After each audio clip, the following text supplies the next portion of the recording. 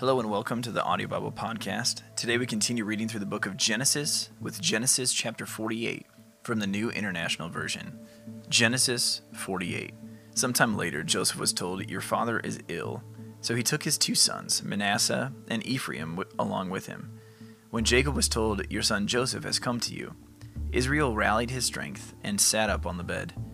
Jacob said to Joseph, "God Almighty appeared to me at Luz in the land of Canaan, and there he blessed me and said to me, 'I am going to make you fruitful and increase your numbers.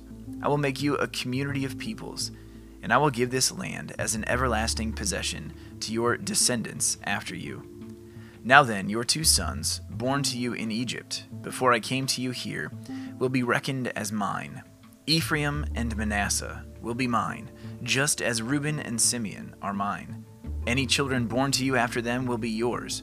In the territory they inherit, they will be reckoned under the names of their brothers. As I was returning from Paddan, to my sorrow, Rachel died in the land of Canaan, while we were still on the way, a little distance from Ephrath. So I buried her there beside the road to Ephrath, that is, Bethlehem. When Israel saw the sons of Joseph, he asked, 'Who are these?' 'They're the sons God has given me here,' Joseph said to his father. Then Israel said, 'Bring them to me, so I may bless them.'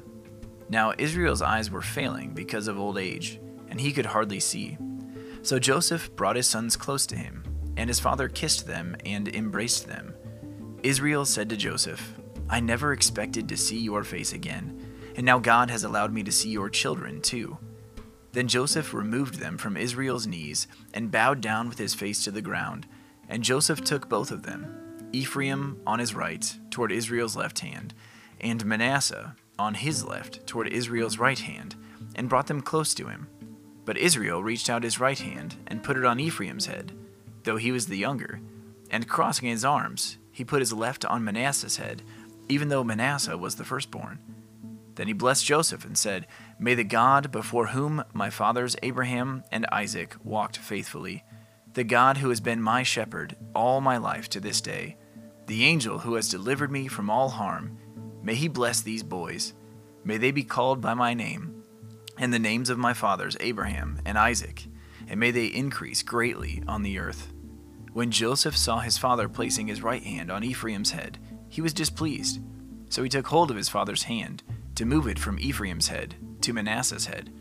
Joseph said to him, 'No, my father, this one is the firstborn. Put your right hand on his head.'